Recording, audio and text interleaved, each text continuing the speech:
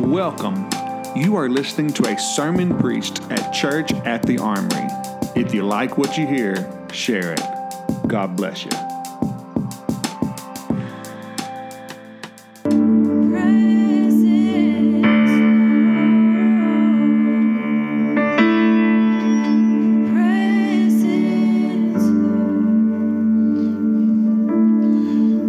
Hey, can you bring up the previous song, please? It's not too much trouble.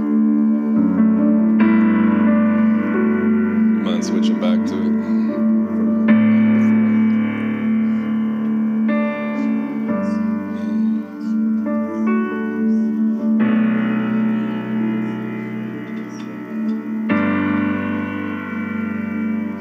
You play the melody of it? I mean, just kind of do it. Yeah. I haven't heard this song in a long time. This song's been around for years. But pre-2010, I used to sing it with great enthusiasm. And I just want everyone to think about what you're singing. Can you go to the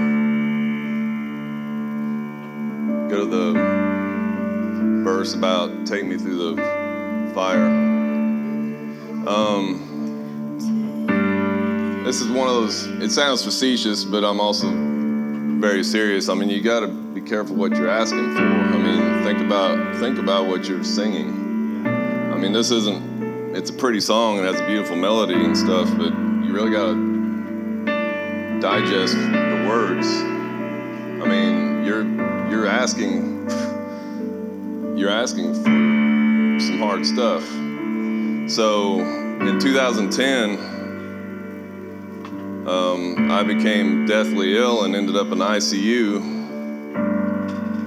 and was fighting for my life and almost died twice. Was actually supposed to be dead. And miraculously was still alive, even though medically I was supposed to be dead already, and I was only 39. We went through some really bad stuff back then. I was in and out of hospitals for 7 weeks. It took me over a year to recover. So on one hand, you're like, well, you know, I used to sing this song all the time, and did I jinx myself? Did I actually bring all that onto myself by singing this over myself all the time? It's one way to look at it, but the reality is that I was actually strengthening my spirit, man. Amen. So the Holy Spirit was actually helping me prepare for what was coming. And even though I've lost an incredible amount of weight. I was weak as a kitten. I was only 170 pounds. My normal weight is 255. I was so weak, it took 2 people to help me go to the bathroom. I couldn't even do anything for myself. Someone else had to clean me up. I was laying there in bed, you know, 40-year-old man, I was wetting my own bed, peeing all over myself. I couldn't help it. You wouldn't know that by looking at me now. But I don't want to get into the graphic details too much, but the song really strikes a chord with me because it's a very serious song. It's a beautiful song, and it's fun to sing and catchy and stuff, but I'm just trying to, I don't want to make this about me. I'm just using it as an example. I just want everybody to really think about this song. This is a very serious song. And what the main thing I'm thankful for, besides the fact that I'm still alive and wasn't supposed to be, and I've lived to see I've lived to see some awesome stuff, you know, my son and daughter and grandson.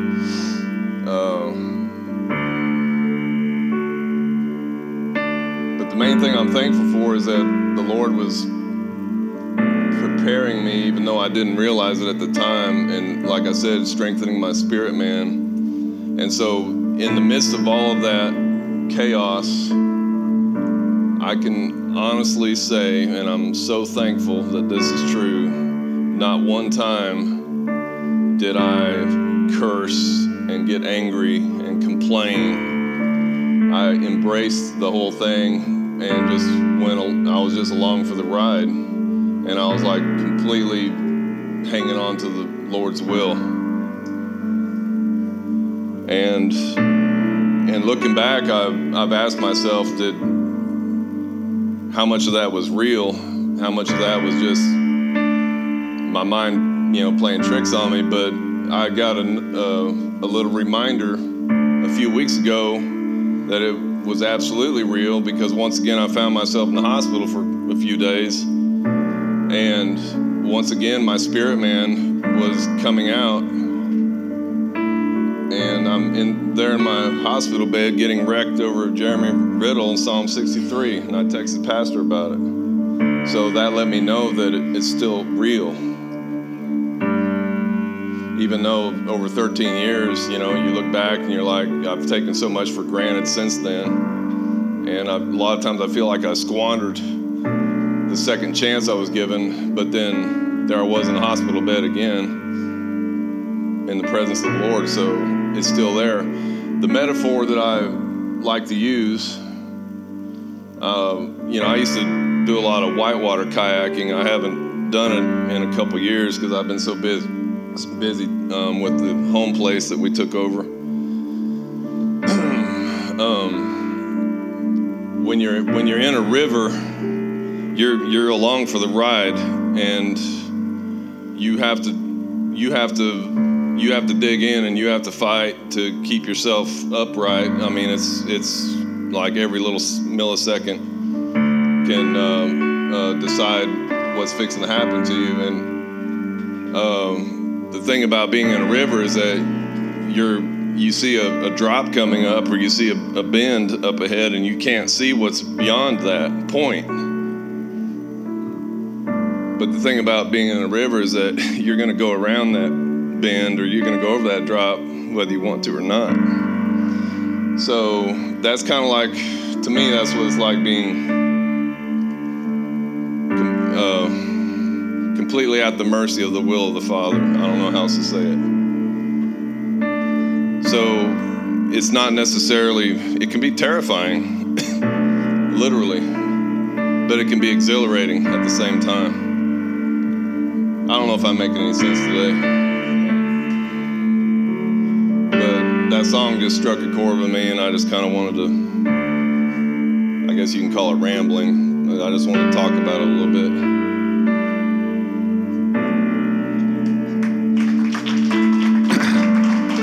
I think one of the things we could do right now is, I think all of us can sing this song and talk about what could come, the fire, and all that. But a lot of us are in a unique position to stand and talk about how He took me through the fire, He took me through the rain, He took me through the testing, and I did everything.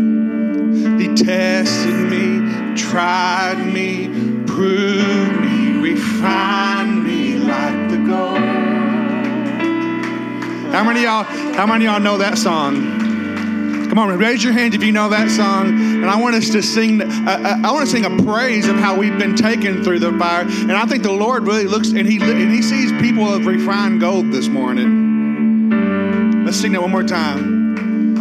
He took me through the fire. He took me through the rain. He took me through the testing, and I did anything. He tested me, tried me, proved me, refined me like the gold, like the gold.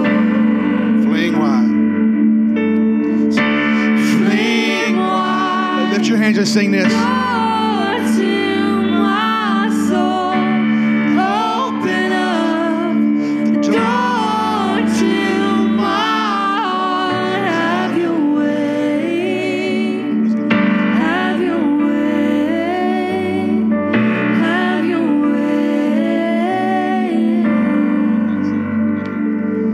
God, we thank you this morning. We thank you because we know that you, as Daniel talked about, you're the river that we jumped into. And no matter where that river took us, God, we went for the ride, and God, we're different people than when we got in the river. You have grown us, you've matured us. You have refined us like gold, and we are grateful. Somebody say amen, we're grateful. We are honored, and God, and it just strengthens our heart to trust you more the next bend around the river.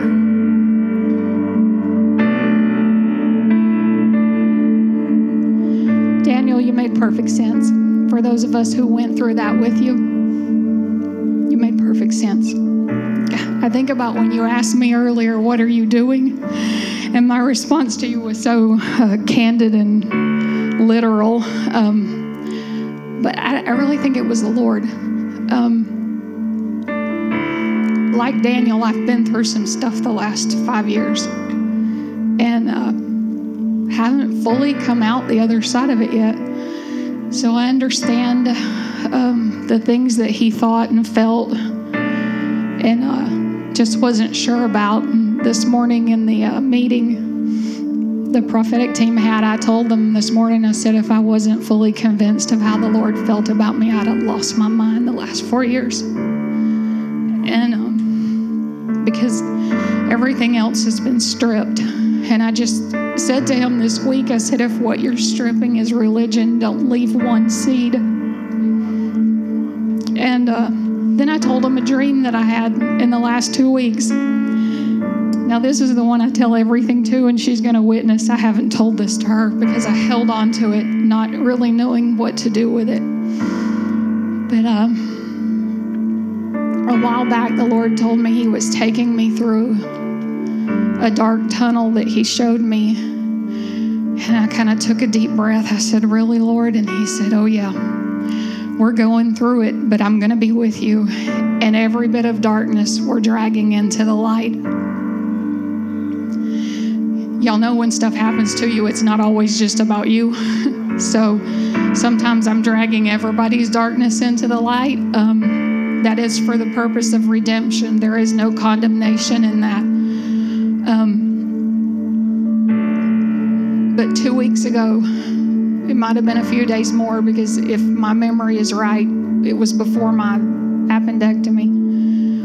Things get kind of clouded when you've gone under anesthesia again. And so the only part of the dream I remember was I was in a tunnel and I could see the light, and I started coming up out of the tunnel, and I was coming up like I was swimming for the surface. Just shot me right up out of it. And it was so real.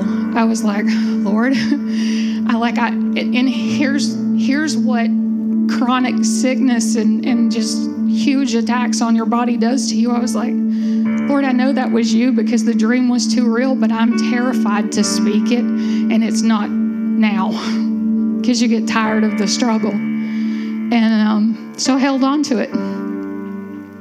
But when I told it to Missy and Melanie this morning, Missy said, that sounds like a rebirth. And it just, inside of me, yes. So I don't think it's just for me and Daniel who've been through stuff. I was thinking the same thing about that song, to the point that I literally went outside for a minute and got my drink, because I was like, that song terrifies me. Because I've been through the fire, and I've been through the rain, and I've been through the testing, and I know what it does to you. But in the middle of all of it, it convinces you that you have a Father, and he loves you, and he's good. So I just want to share that with y'all, for those of you who are going through stuff and you're terrified to talk about it. and you don't want to tell anybody how you're really feeling. I kept telling them this morning in the meeting the scripture that I've heard over and over every time I go to the Lord to try to talk to him about this, of which it's not up for discussion for some reason, because I always want to know why. He doesn't answer the whys. And so the scripture he keeps telling me is that in our weakness, he's made strong. And he says, in your weakness, because it's his voice talking. And I'm just like, Lord, if this is what it took to make me weak, then I can't wait to see you strong. And so let me just pray. Lord, I just pray for those in the service who are going through battles and they will not open up and talk about it because shame sits on them. Holy Spirit, I ask you to release them from the cuffs of shame, where it puts tape over their mouth and their hands are bound and their feet are bound. Lord, we speak freedom to this group of believers today, to this family, to Church at the Armory, Lord. We speak freedom. We speak life. We speak your strength, Lord. We're not asking that you make us strong in ourselves. We're asking you make us strong in you. Lord, let our lives be poured out like a drink offering. I think like Daniel and Lord Chester gave me so much strength to turn the words of that around, that I've been through the fire and I've been through the testing. I feel your strength in singing that. Not the, can I do this for a third, fourth, fifth time of whatever somebody's been going through. But Lord, to know that every day, if I'm weak, it gives you the opportunity to be strong. So if I have to be weakened to the point that I am recovering from surgery, then you get a time of great strength in me.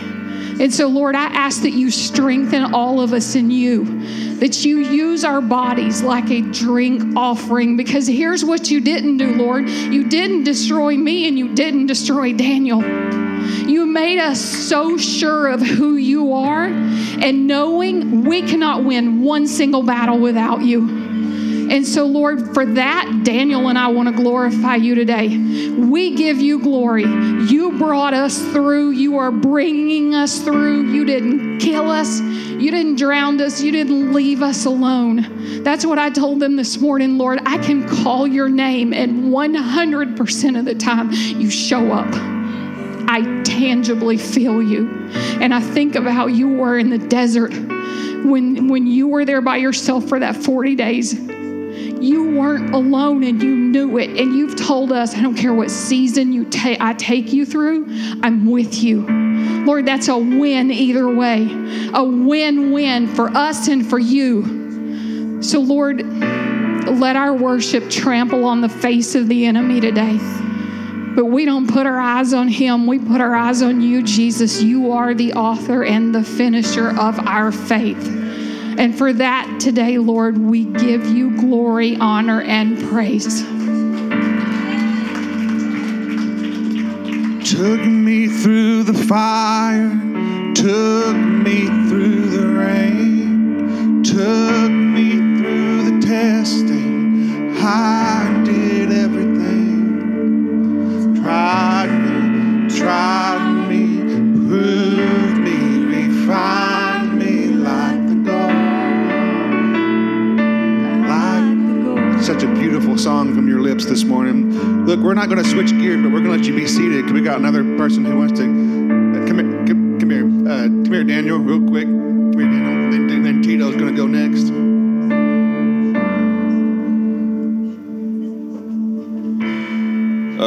I thought I was done, but I really appreciate everything Patty said, and there was something that she said specifically that let me know that I'm not done because I was on the fence.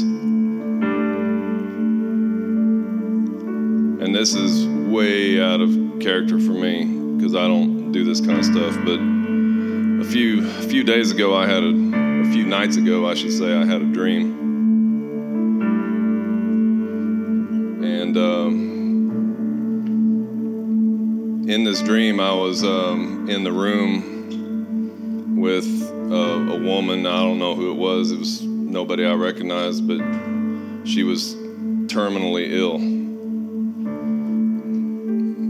Can only speculate at what it was, but whatever it was terminal. And there's other people in there saying this or that, you know, the platitudes that go along with that kind of stuff. But in my dream, I spoke to this woman. I locked eyes with her because she was struggling with her situation, and everyone else in the room was struggling with her situation. And I didn't do what you would expect someone to do in that situation. I woke up from the dream and I was like, that was wild. I looked at this woman and this is what I told her. I said, you are still here right now. And your purpose is to give him glory. And that's how I knew I was supposed to say this, Patty, because you said that exact phrase at least twice. Your purpose is to give him glory with every breath that you still have. And your purpose is to continue to give him glory until you no longer can. So those aren't necessarily words of comfort, but it was the truth. Right? And so I've really been thinking about that dream ever since I had it. It was very vivid. So, and what's interesting, there was another woman in that dream who I also didn't recognize, but she did not appreciate my words. And she was telling me to shh, don't talk like that, stop, or whatever. But the sick woman that I spoke to, it was like, what I said clicked, and she was like, kind of like froze in time, because what I said went pew, straight to her. So I just wanted to share that.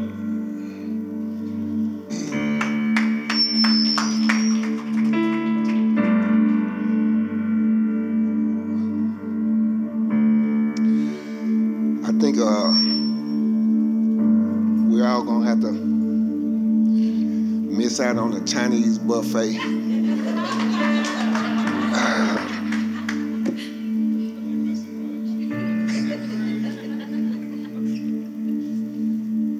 When Daniel first spoke, take me through the fire, the Lord spoke to my soul. He said, now's the time.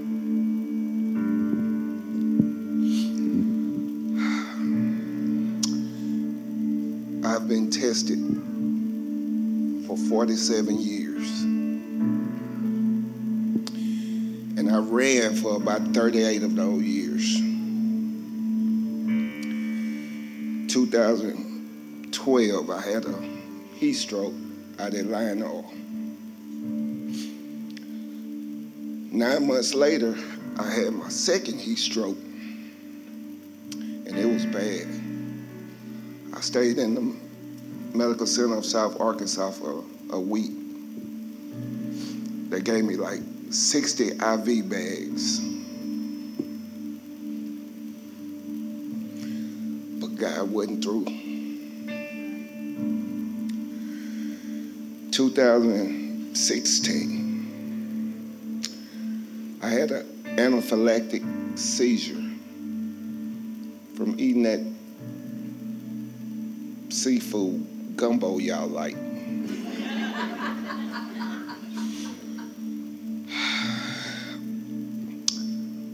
My throat swelled up so quick, so fast,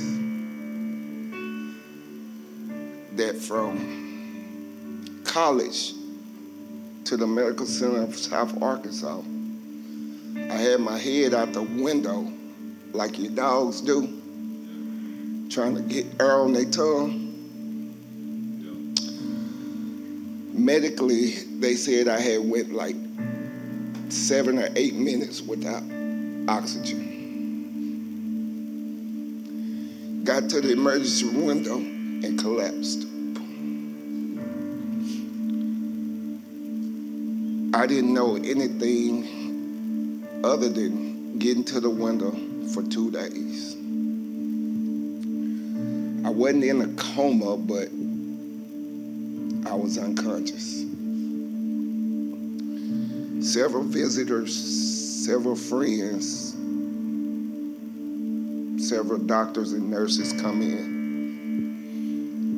There was one voice that I heard the entire time that I was unconscious.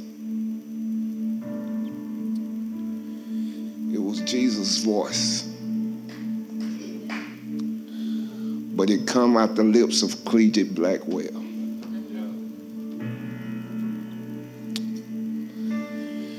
People that I've known my entire life prayed over me. But it was that lady who I could recognize. Tried, yes. Proven, I'm still getting there. But there's nothing in this world that can make me say that my God is not real. Amen.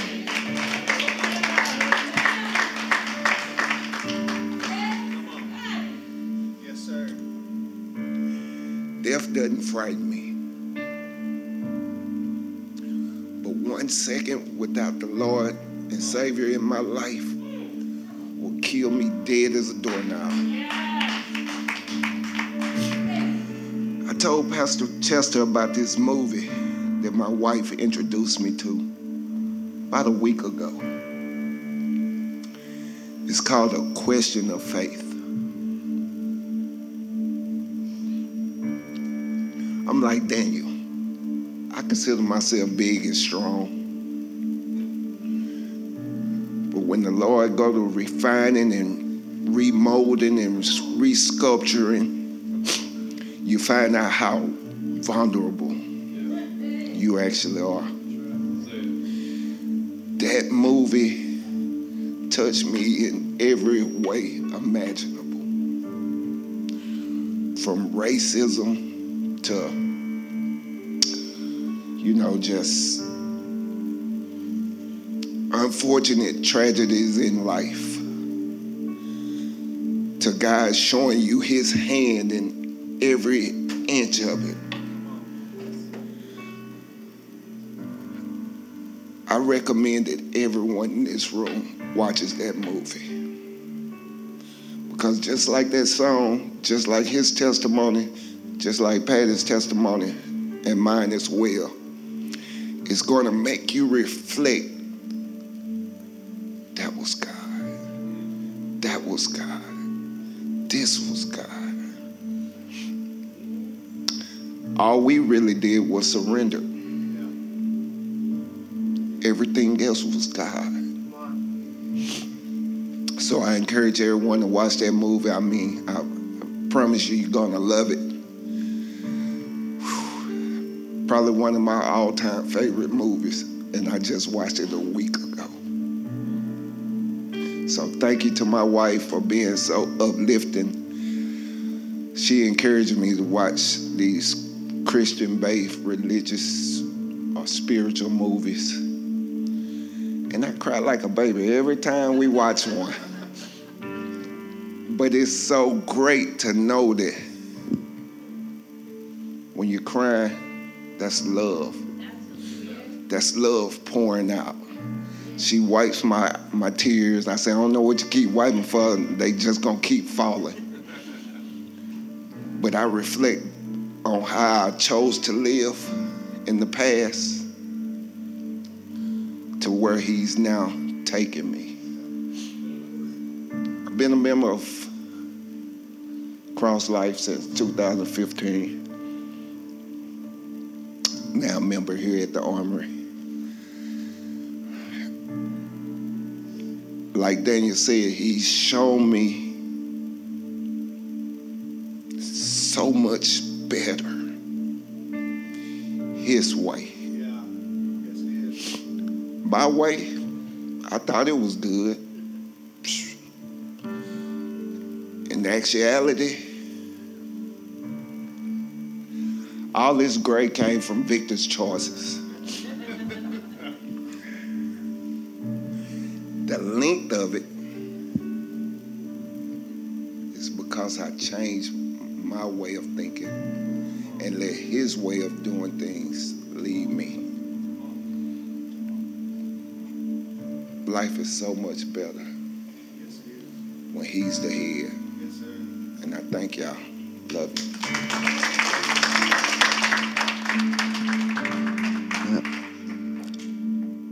I know I'm supposed to talk about this, share an experience from my past. I don't really know how, so y'all are just going to have to bear with me. There's things when you find redemption in Christ that you forget about, and that's an amazing work. But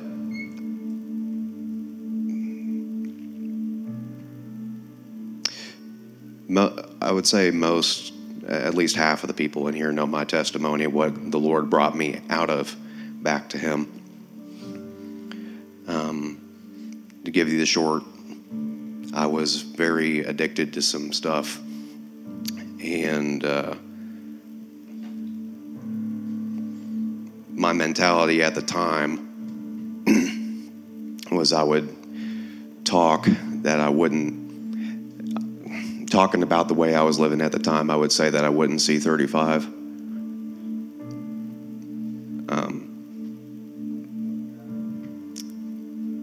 And I would joke about it. Like, oh yeah, I'm having so much fun, but I'm probably not going to live past 35. Whatever. Because I didn't care. Yeah.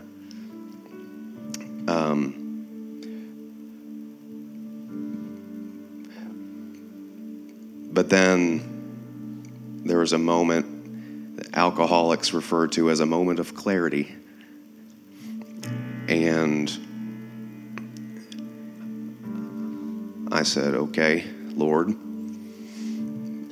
it's either I'm not going to make it through this and I'm going to meet you, or you're going to help me get through this. And I decided that I was going to get sober cold turkey.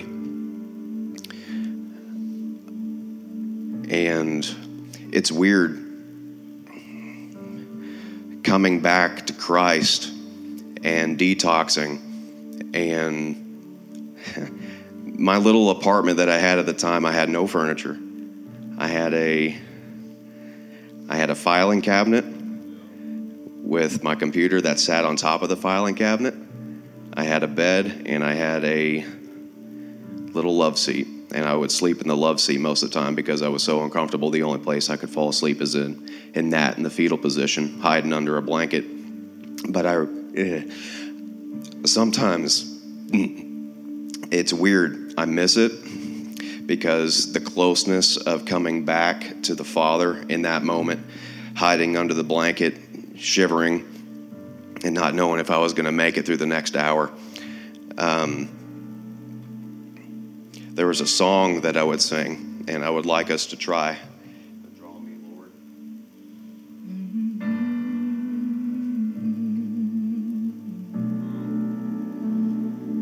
Oh, draw me, Lord. Oh, draw me, Lord. Oh, draw me, Lord.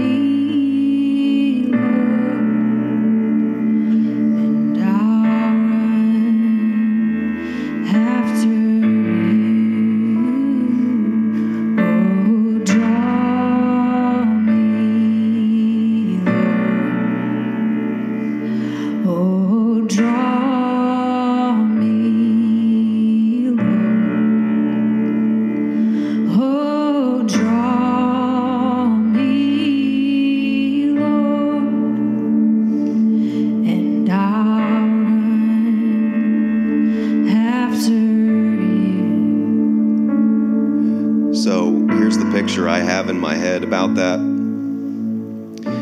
So you're going through your situation, and I don't know everybody's situation. I don't know what you're going through currently in this moment. But say it's a hard situation. I don't know. But here's the picture that I have in my head of the Father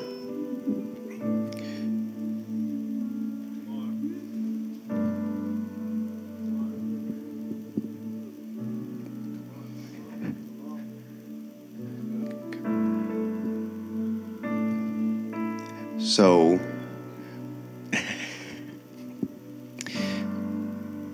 I want you to think about that. I want everybody in here just to close your eyes, and we're going to sing the song until Chester decides it's time to stop. But we're going to sing that song. I want you to imagine that there is a rope that's in the center of your chest, connected to your heart, and the Lord sees you in that situation, and He knows how you're feeling right now. And maybe you have been in a situation close to death, so you would understand this. Like Dad, like myself, like Tito, like Patty. You would understand. Situations arise in the world, and we can either let them make us bitter and scale our eyes and sever our heartstring, or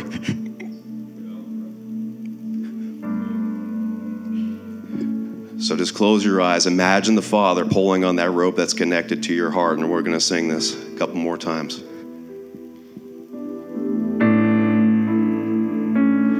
Oh, draw me, Lord. Oh, draw me, Lord. Oh, draw me, Lord. And I'll run after you. Oh, draw me, Lord. Oh, draw me, Lord. Oh, draw me, Lord. And I'll run after you. Oh, draw me, Lord. Oh, draw me, Lord. Oh, draw me, Lord. And I'll run after you.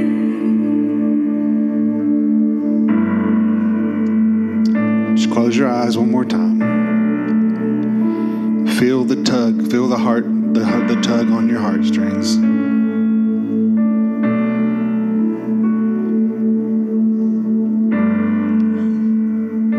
I have terrible stage fright, so just bear with me. I'm definitely gonna cry. From the moment Daniel started talking, from when we started singing that song, I felt the Lord bring to my attention the parable of the 10 virgins. Oh, thank you.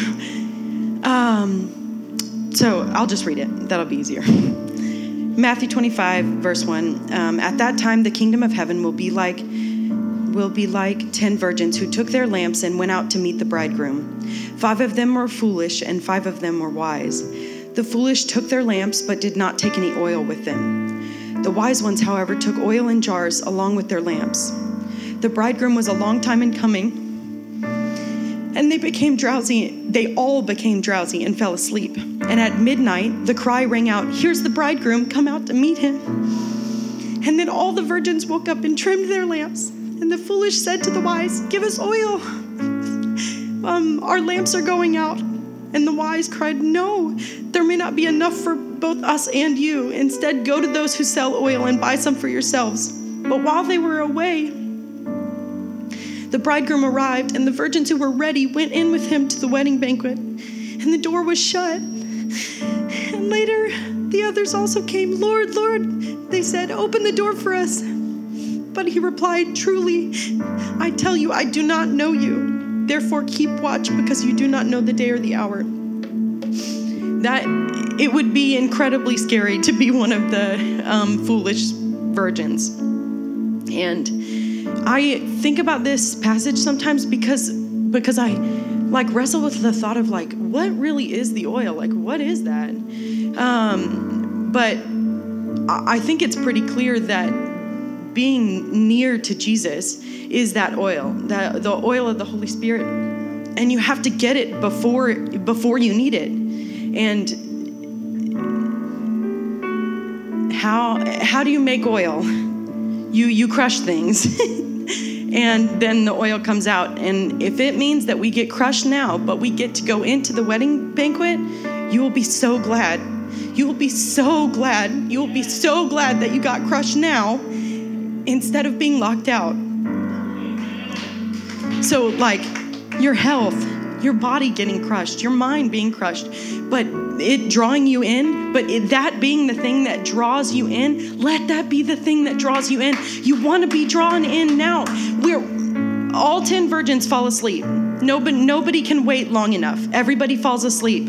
But you want to have oil when you wake up. You have to have it. There's not going to be time then. You have to get it now. So yeah, singing that. When I was 20, before I had kids, I prayed that the Lord would make me like Job. And I don't know if I mean it now.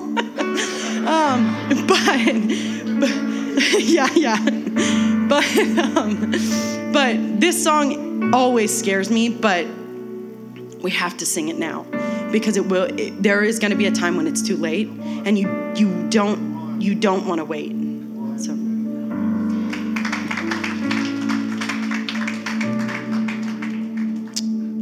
really, so what the Lord is doing today, and this is, Missy just sent me a scripture, text me one. I was talking earlier this week because I've been developing a new direction of messages, and I was talking to Raylene about something, some spiritual stuff. We was talking about some spiritual stuff, and she's like, we need to be reminded. And all this service has been, remember here what the Lord has done then, and remember how he brought us out of here to here, and remember. And what he's doing is he's awakening that first love again. How many of y'all need that?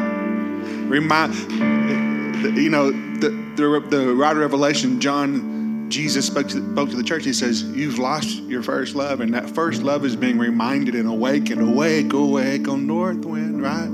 That first love being awakened for the marriage of the bridegroom and all that. And so I'm going to, what I got to preach this morning just goes so much with everything that's happened. And at the end, I already told them at the end we're going to have ministry time. So at the end, we're going to do a little bit of ministry time. But y'all let me squeeze this message in just real quick. I know you got to go to work. Okay, but it'll be okay. All right. So I want you to turn your Bibles to Matthew 8. If you don't want to play anymore, you don't have to play. Do you want to play? You want to?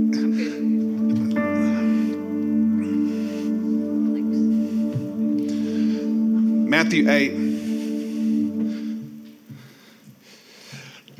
says, I'm just going to pray. Holy Spirit, we love you. We thank you for the word. We pray that the word would come alive in our hearts as the Spirit is doing in this room. We pray that the word would continue to come alive in our hearts. I'm going to preach about the leper that was cleansed. Just remind you of something, okay? I want to remind you. Matthew chapter 8, verse 1 says this. It says, when Jesus came down from the mountain, large crowds followed him. And a man with leprosy came to him and bowed down before him and said, Lord, if you are willing. Anybody here ever said that? Lord, if you are willing, you can make me clean. What the Lord is doing today is he's taking people who physically, but even spiritually, maybe you haven't felt clean in a while. And the Lord's going to clean you. That's what the process of the gold being refined, right? Is a cleansing process. Immediately his leprosy was cleansed. Jesus said, I am willing, be cleansed. And immediately his leprosy was cleansed. And Jesus said to him, see that you tell no one, but go show yourself to the priest and present the offering that Moses commanded as a testimony to them. The mountain is where the law of God is handed down. Go back to Moses, right? Go back to Moses. He goes up on the mountain. All of Israel is at the bottom of the mountain. He goes up to meet God. He gives him the law, and he comes down back to all Israel, the crowd, and he hands out the law.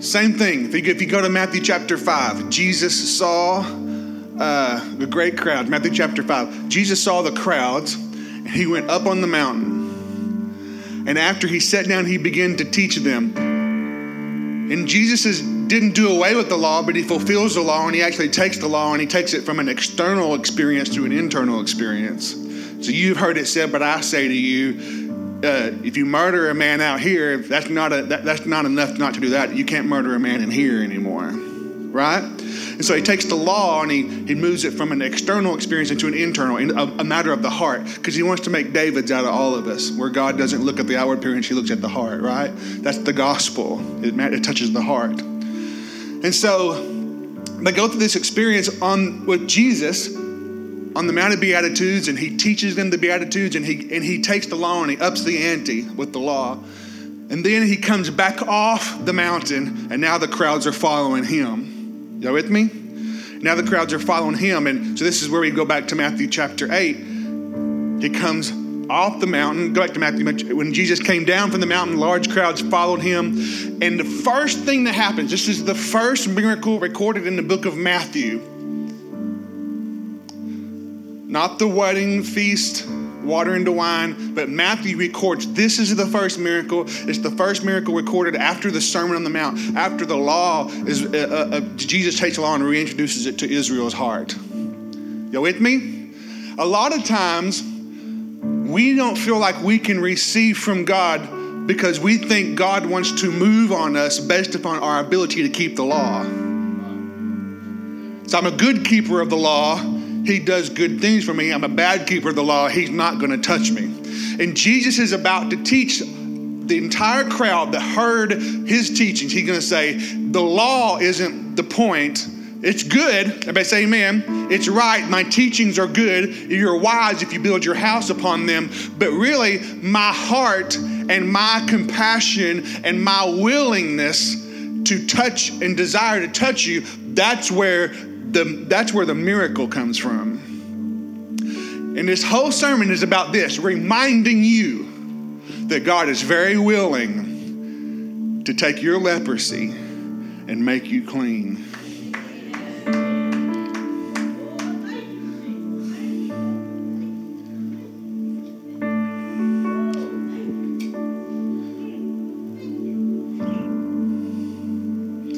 Leprosy was a terrible, incurable, highly contagious skin disease in the physical. Sores, festering sores would come upon them. Very contagious. If you got around them, touched them, it would spread like wildfire amongst the people. That was the physical. It might go away, it might not go away. You may experience the rest of your life in leprosy.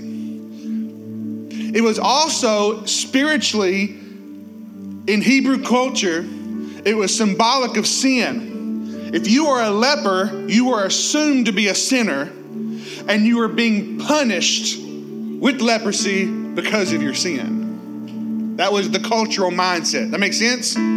So in Hebrew culture, if you had leprosy, you've done something to deserve the leprosy. Make sense? To be unclean. Everybody say unclean. To be unclean was physical, spiritual, sociological. You felt physically unclean. You felt spiritually. You identified yourself as a sinner. You felt shame. You felt all this stuff on you. And then and you were outcast and rejected. Even to go to church or to the temple. You couldn't. If you wanted to see the priest, the only way you could see the priest was if the priest was doing an examination on you and basically judge you and see if you're clean enough to come into the house. Does that make sense? And so leprosy represented so much more than just a physical need. If you were a successful businessman and you came down with leprosy, you immediately became an outcast. You live in a leopard colony, and you was away from your family, you was away from your friends, you were away from your business. You went from a high status to being a beggar overnight. Leprosy affected all of the leper's life. And so when this man is unclean, and when this man is approaching Jesus, this is a taboo. This is what you don't do. You don't head towards a crowd with leprosy. It's amazing to me that over the last few years, another disease has tried to isolate everybody and keep people from going to the crowd, where actually healing can take place. And so Jesus sees this man, and he's got this crowd with him, thousands of people coming off the mountain of the Lord, in a sense. You with me? The disciples are there, and this man asked Jesus, go to verse 2. A leper came to him, bowed down before him. That's what Daniel said, for as long as you have breath, you glorify the Lord. His posture is humility. His posture is worship. His posture is very humble, and he comes before the Lord on bended knee. He doesn't come before the Lord as if that man owes him anything. Come before the Lord in right spirit, on bended knee, and he says, Lord, if you are willing, you can make me clean. See, it's not a matter of if God can or cannot. It's insane to be in a church or to call yourself a Christian and not believe he's able. He's absolutely able. If he's God, he's able. Okay? So the ability isn't the question. If he's God, he's able, or otherwise we are all wasting our time worshiping and serving a God who can save our soul but can't save our body. He is absolutely able. He lacks for no power. He lacks for no ability. He is the God of the universe. With one word from his mouth, he spoke the world to existence. This is not it's not an issue of ability. He is able. Amen? And so even this wretched leopard doesn't wrestle with the question if God is able. He wrestles with the question as if he's willing. That's a whole other question altogether. And the word here in the Greek, this is one of the first words. This Wednesday, I'll finish up all my Greek courses, and one of the first words we learned, vocabulary words, was this word, thelo. They've translated it here, willing, but see, it's not what the word means. What the word means is, you remember, Jim? No? Okay, sorry to put you on the spot. What it means here is, it means want, desire, or wish. The thelo word means, what he's asking Jesus is, not are you willing? Because a lot of us are willing to do stuff we really don't want to do. A lot of us are willing to do something we don't really desire to do. What he's asking Jesus is not if he's able or if he's, reluctantly willing to do something. What he's asking Jesus is if your heart desires to do something about my condition. Do you have a want to inside of you? Do you desire to make me clean?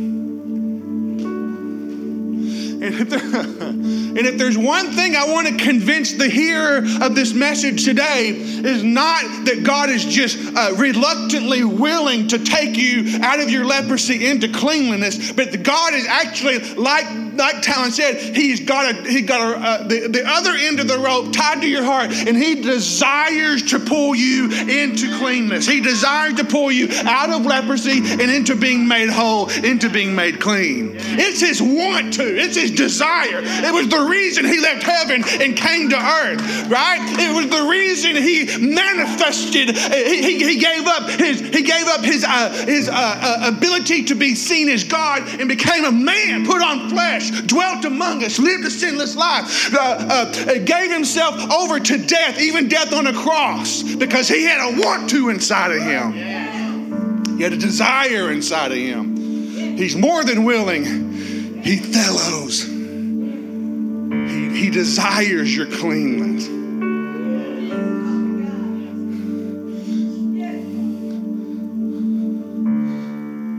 Lord, if you are willing, can you make me clean? This is the exact same word, Hebrews chapter 2. Throw it up there for me. Hebrews chapter 2 says this. God testifying with them. That's what we're doing this morning, is testifying. Remembering where he was, remembering where he has brought us. Testifying of the Lord, right? Prophecy itself is the testimony of Jesus Christ, the scripture says. Okay, testifying both by signs and wonders, by various miracles, and by the gifts of the Holy Spirit, according to his fellow, his wish, his desire. What that scripture is saying is throughout generations and still going on today, God pours out his Spirit according to his desire to see the gospel and people transformed. I got to ask you, how much does Jesus want to see the people transformed? How great is that burning desire in his heart? Oh, it's big. It's big. This is why we're going to see an increase. Signs, wonders, miracles, gifts of the Spirit. That's why we're going to see an increase, because the desire is still burning red hot in the heart of Jesus. Mark 1:41 sheds this one sentence inside this story that Matthew doesn't record and Luke doesn't record. Mark says that Jesus came off the mountain and he saw that man. And the Bible says that Jesus was moved with, see, compassion is more than just being willing. You know, out there, Jesus isn't just willing. His heart is moved with compassion. And he saw this leper.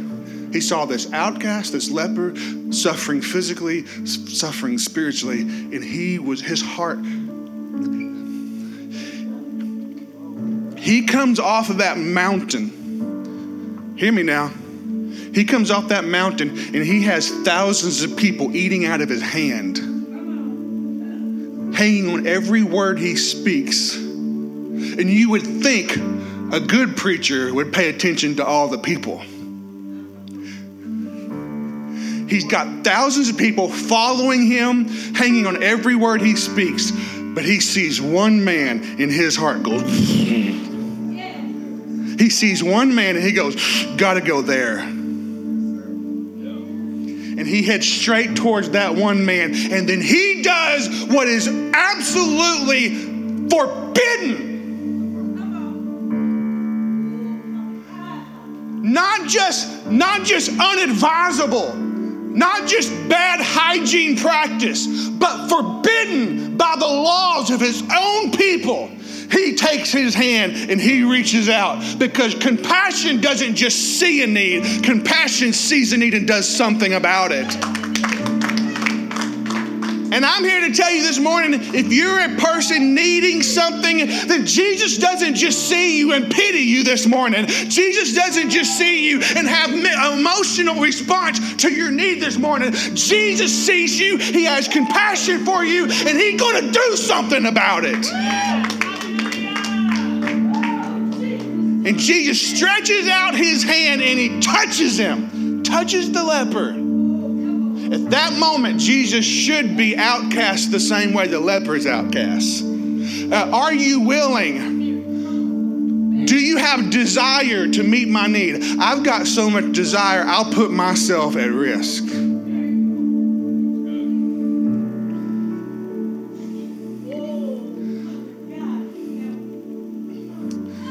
Jesus said to him, I am willing. Everybody close your eyes all across this room. I want you to hear what I want you to hear what I'm saying right now. Not what I'm saying. I want you to hear what Jesus says. If you ask him the question, I don't care what your form of leprosy is. I don't care what your sin is. I don't care what your illness is. I don't care what it is. Whatever you need today, and you're asking God, I know you're able, God, but I need to know, are you willing, God? Do you desire to touch me? I need you to hear 3 words out of his mouth this morning. I am willing. He's not reluctantly willing. He is absolutely full of compassion and full of desire to touch you right where you are today. And then he says this, be clean. Be clean.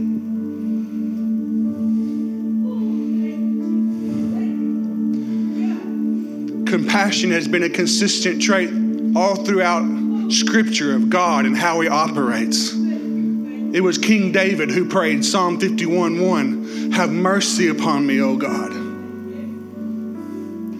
Because of your unfailing love, because of your great compassion, blot out all my iniquities.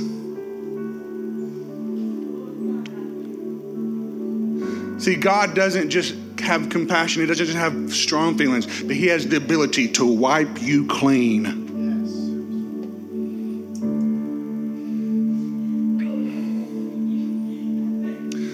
Hear what I'm saying? God has the ability to wipe you clean. If you feel sick, if you feel dirty, if you feel shame, if you feel regret, whether it was your fault or somebody else's fault, it doesn't matter. All I'm here to tell you right now is Jesus Christ is willing, and Jesus Christ can wipe you clean. The scripture says, blot out the stain of it. The leper would take his garment to the priest, and the priest would look at his garment, and if there were stains on it, he would say, you got to go burn that garment. But I'm here to tell you right now, that word cleaned there, that's the word that they would take the laundry and they would remove every stain out of it. It would come out just perfectly, without stain, without spot, without wrinkle. It would come out completely clean. And I'm here to tell you right now, Jesus Christ wants to cleanse you. It may be a physical ailment. It may be a spiritual, a sense of feeling the weight of your sin, but he wants to cleanse you. And not only does he want to cleanse you, he won't cleanse you by osmosis. He will reach out and touch you. Jesus is not afraid to get his hands dirty.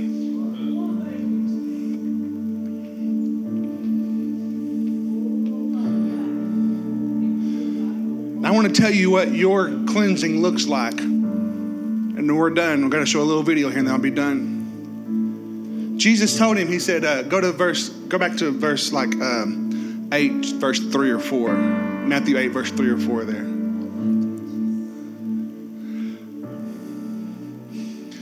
Jesus stretched out his hand, touched him, and said, I'm willing to be cleaned. Immediately his leprosy was cleansed. Immediately his leprosy was cleansed. Verse 4 says this, Jesus said to him, see that you tell no one, but go, show yourself to the priest and present the offering that Moses commanded as a testimony to them. I want to bring this up. I need you to understand the power and the significance of Jesus touching you. When the leper in Leviticus 13 and 14, whenever they thought they were healed, whether their leprosy was in remission, but they thought they were healed, they would go to the priest. And the priest would do a thorough examination. I mean, he would do he would look at every square inch of the person's body to find any sores. If a man was losing hair, he would literally pull through that, looking for lice. And he would examine all of that person's body. He would do a thorough examination. And then he would send that man off for a week and say, come back in a week and we'll do it again. And then if after a week he had been deemed clean, then that man would bring offerings, and he'd have to present offerings to the Lord. Present offering that Moses commanded. And they would have to sacrifice a few animals, and then they would wait another week, and they'd come back another week, and they'd have to bring an even greater offering. This show yourself to the priest wasn't a 5-minute thing. You didn't walk into the priest and go, hey, am I clean? Am I good, bro? And he goes, yeah, you're good. No, this was a process of examination where the priest would examine to see if you were clean. And after that process of examination and you gave all the offerings, then you were released to go back to your life as normal. This is the point I'm trying to make. When this man, this leper, this outcast, this man living in a leper colony, when Jesus said, go to the priest, then this man goes to the priest and says, Jesus Christ just healed me. Because it's a testimony. And that testimony had to be told over and over and thought about and examined for weeks and weeks to come. That those priests who hated Jesus' gut, that world that hated Jesus' gut, couldn't deny that a leper who was unclean is now standing before me clean, making offerings, and I don't know what to do with this, but I got to think about it for the next 2 weeks. And my point is that whatever God does in you, I'm telling you, people are going to look at your life and they're going to examine you and they're going to look at it and they're going to see what the offering that your life now is to God, and they're not going to be able to forget about it. And your life becomes a testimony of who Jesus is. Your healing, listen to me, your healing isn't just about you feeling better. Your cleansing isn't just about feeling dirty, now feeling clean. It is Jesus Christ using you as another one of his examples of how he is truly King of Kings and Lord of Lords and the most powerful God of all the universe. That at the name of Jesus, every knee shall bow and every tongue confess that he is Lord. You hear what I'm saying to you? And so I'm saying, God is willing to cleanse you, touch you, physically, spiritually. He wants to restore you in every aspect of your life. He is willing. He desires it. He doesn't just reluctantly want to do it. He desires to do it. And his heart is moved with compassion to touch you. His willingness to cleanse you has nothing to do with your ability to perfectly keep the law. It has everything to do with his heart is full of compassion and his heart is full of desire. He wants to turn you into a testimony. If you want to be clean today, if you want to be healed today, I'm talking about physically healed and you need healing, Jesus Christ is willing.